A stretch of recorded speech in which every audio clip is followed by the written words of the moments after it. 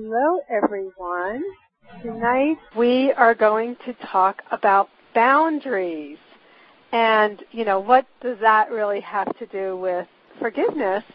I just wanted to start out tonight with a premise. And the premise is that you cannot have a healthy relationship without having healthy boundaries. And in the forgiveness realm, boundaries come up mostly when people that you're in relationship with really push your buttons, or they disrespect your feelings, or they disrespect the time that you spend with them, your relationship with others, your personal space. So basically, you really do not have like a mutually respectful relationship with that person. And what I found is that it's easier to forgive when the incident that you're forgiving is way in the past. And then the question always comes up, for everybody, we all have someone like this in our life, where somebody's triggering us and they're pushing our buttons over and over again. We have this thought like, I should forgive that person. But what happens when it happens again and again and again? It's really hard to forgive, right? So this is when a boundary needs to be set. I guess one of the questions that I want to answer is really, what are boundaries? Personal boundaries really are simply rules that set guidelines for how you interact with other people.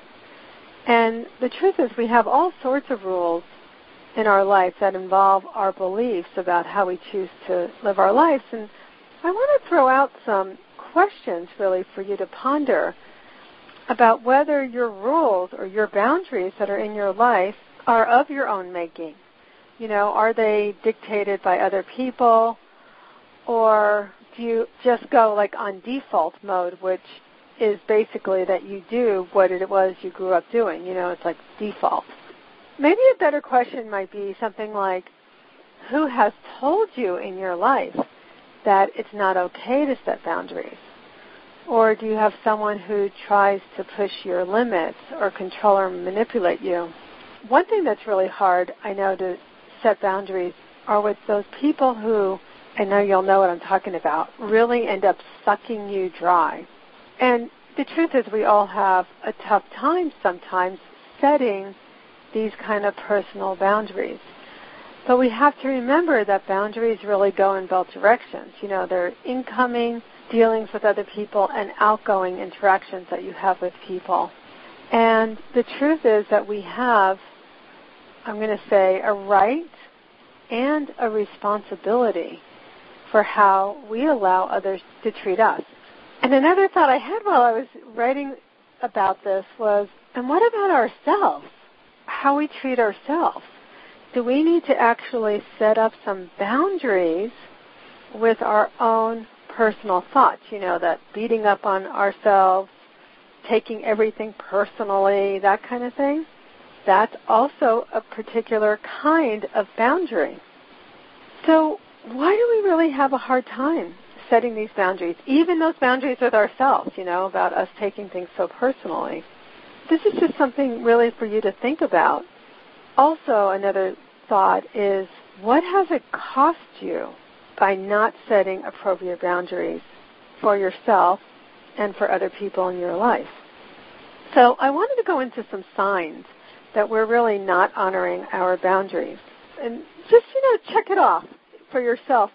So some of the signs that we're not honoring our boundaries are really when you feel stressed out when you're dealing with someone, or you're trying to avoid dealing with them because you feel exhausted or frustrated, or they really just suck you dry after that interaction.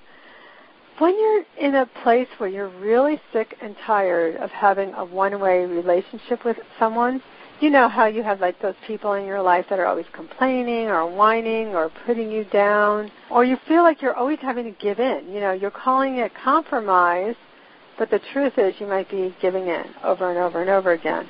You might feel like a victim, like you're being taken advantage of by this person. And, you just might notice those feelings, just feeling sad, depressed, angry, anxiety-ridden, like before and after those interactions. we all know about the idea of physical boundaries, but one of the things that I really want to talk about are those emotional and spiritual boundaries, that other kind of boundary. And what happens often is people become enmeshed in that relationship. They're trying to manipulate your beliefs, you're trying to manipulate their beliefs. You might want to please them so much that you end up really selling yourself short. Again, this is another type of what we call compromise, but if it's always you, then you need to look and you need to realize that there's a problem. You can also look and ask the question, is this a real codependent kind of relationship? And people who are in that role are like victims. You fall into the drama place, selling yourself short, not speaking up for yourself, and blaming others. So the next question I have here is, how do you get caught up in this kind of relationship? Like, how are you not able to set a boundary in your life so that you can have a healthy relationship? And I came up with 7 things that I think are pretty typical that people, how they get caught up in this. So number 1 is feeling like you're not good enough to speak up. Like what you have to say isn't really that important. Number 2 is fear of rejection and ultimately abandonment. So you don't speak up because you don't want someone to leave you. Number 3 is a fear of confrontation. So, for a lot of people, it's just easier to suck it up than to have an issue with somebody else, right? Number 4 is you have a sense of responsibility for that other person's happiness. So that person needs you, they're needy, and you need to fulfill them in some way. Number 5 is flat out guilt. We're just going to feel guilty if we stand up for ourselves, if we stand up for our rights.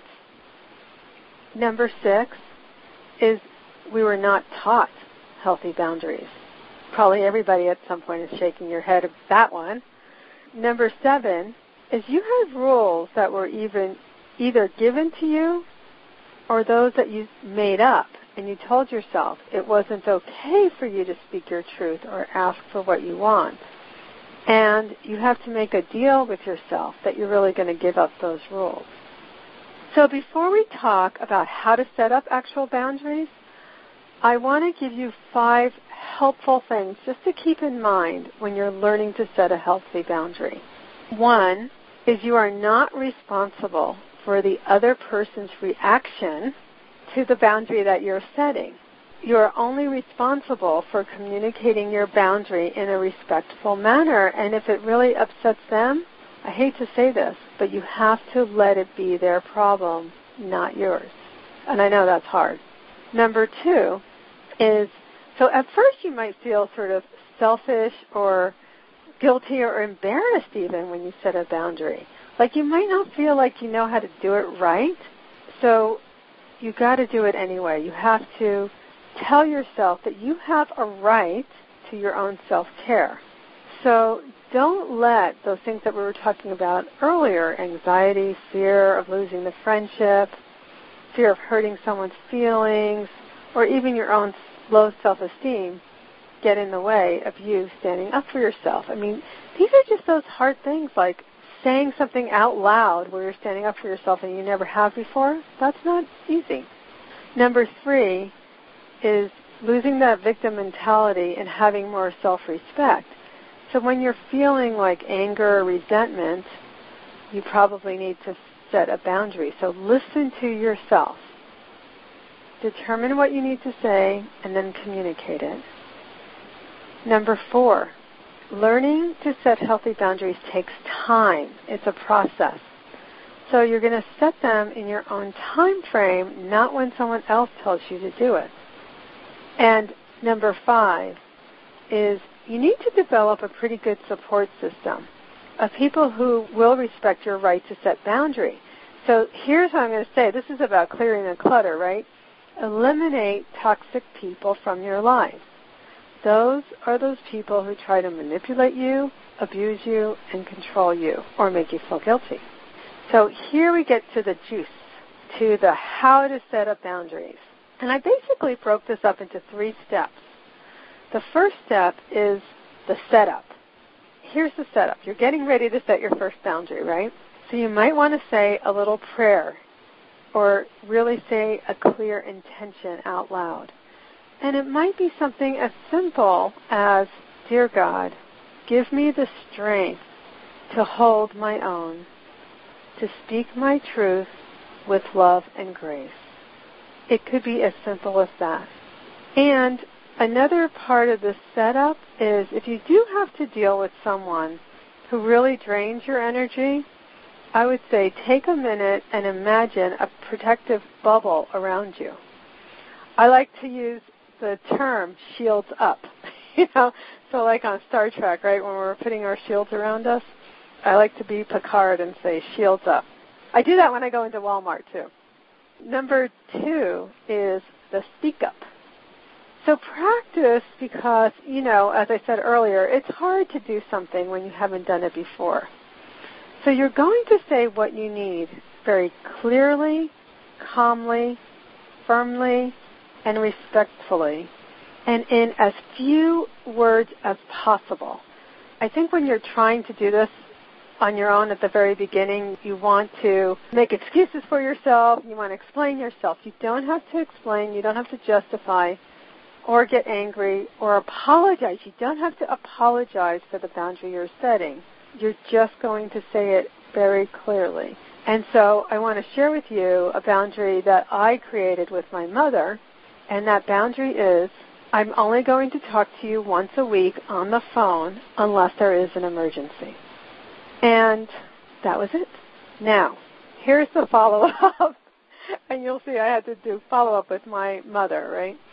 So the follow-up is knowing that consistency is the name of the game. And so, like children, you may have to repeat yourself over and over again. And the truth is that the people that you start setting a boundary with that you've never set with before, a good friend, a codependent friend, or many family members, you're just going to have to say, this is what I need, this is what I'm doing, and so if they start guilt-tripping you or they're hurt or whatever, and I'm sorry you feel that way. So remembering you're not responsible for their feelings. So like with my mother, she will call me a couple times a week, and my thing is I don't answer the phone, or I tell her that she can text me or email me if there's an issue that she really needs to talk to me, and I will, of course, call her back, but I'm not going to just talk. And I know that sounds, well, you can imagine. I mean, my mother is just somebody who I needed to set a boundary with, right? I don't really need to explain that. But to know that I have had to say it over and over again and assert myself over and over again because she will try to push that boundary. So I want you to note that forgiveness may come easier now that a boundary is set. You don't get those weekly or those daily triggers that keep you feeling bad or sad or angry or bitter or guilty. And once you set your boundary, what I want you to do is notice if there is a shift within you where you're now able to forgive on a level that you were not able to forgive on before. Because, as I said earlier, it's just practice. When I started asserting boundaries with my family, I can tell you I was not very graceful when I did it. It was not a pretty sight. And I didn't have a forgiveness teacher to help me figure it out. I had to do it on my own. And truthfully, it sounded more like a 15-year-old teenager having a hissy fit than a mature woman just setting a clear boundary. So, as I'm telling you this, I want you to know, again, it was not easy to do, but it is necessary. And so as I learned about consistency and really speaking my truth with grace and good intentions, I then developed more respect for myself. And, of course, my self-esteem rose with that self-respect, and the quality of people that I have in my life obviously has gotten better too. What I'd like you to remember from this is that forgiveness does not mean allowing someone to hurt you over and over again. It does not mean doormat status. And there's a big difference between hanging on to the need for retaliation and the need for self-protection. So boundaries is a really great way to have that kind of self-protection. So I hope you enjoyed these forgiveness teachings. This is Laurie Rubenstein, and for more information, you may go to www.laurierubenstein.com, or for more information on the topic of forgiveness, please purchase the book, Forgiveness, Heal Your Past and Find the Peace You Deserve.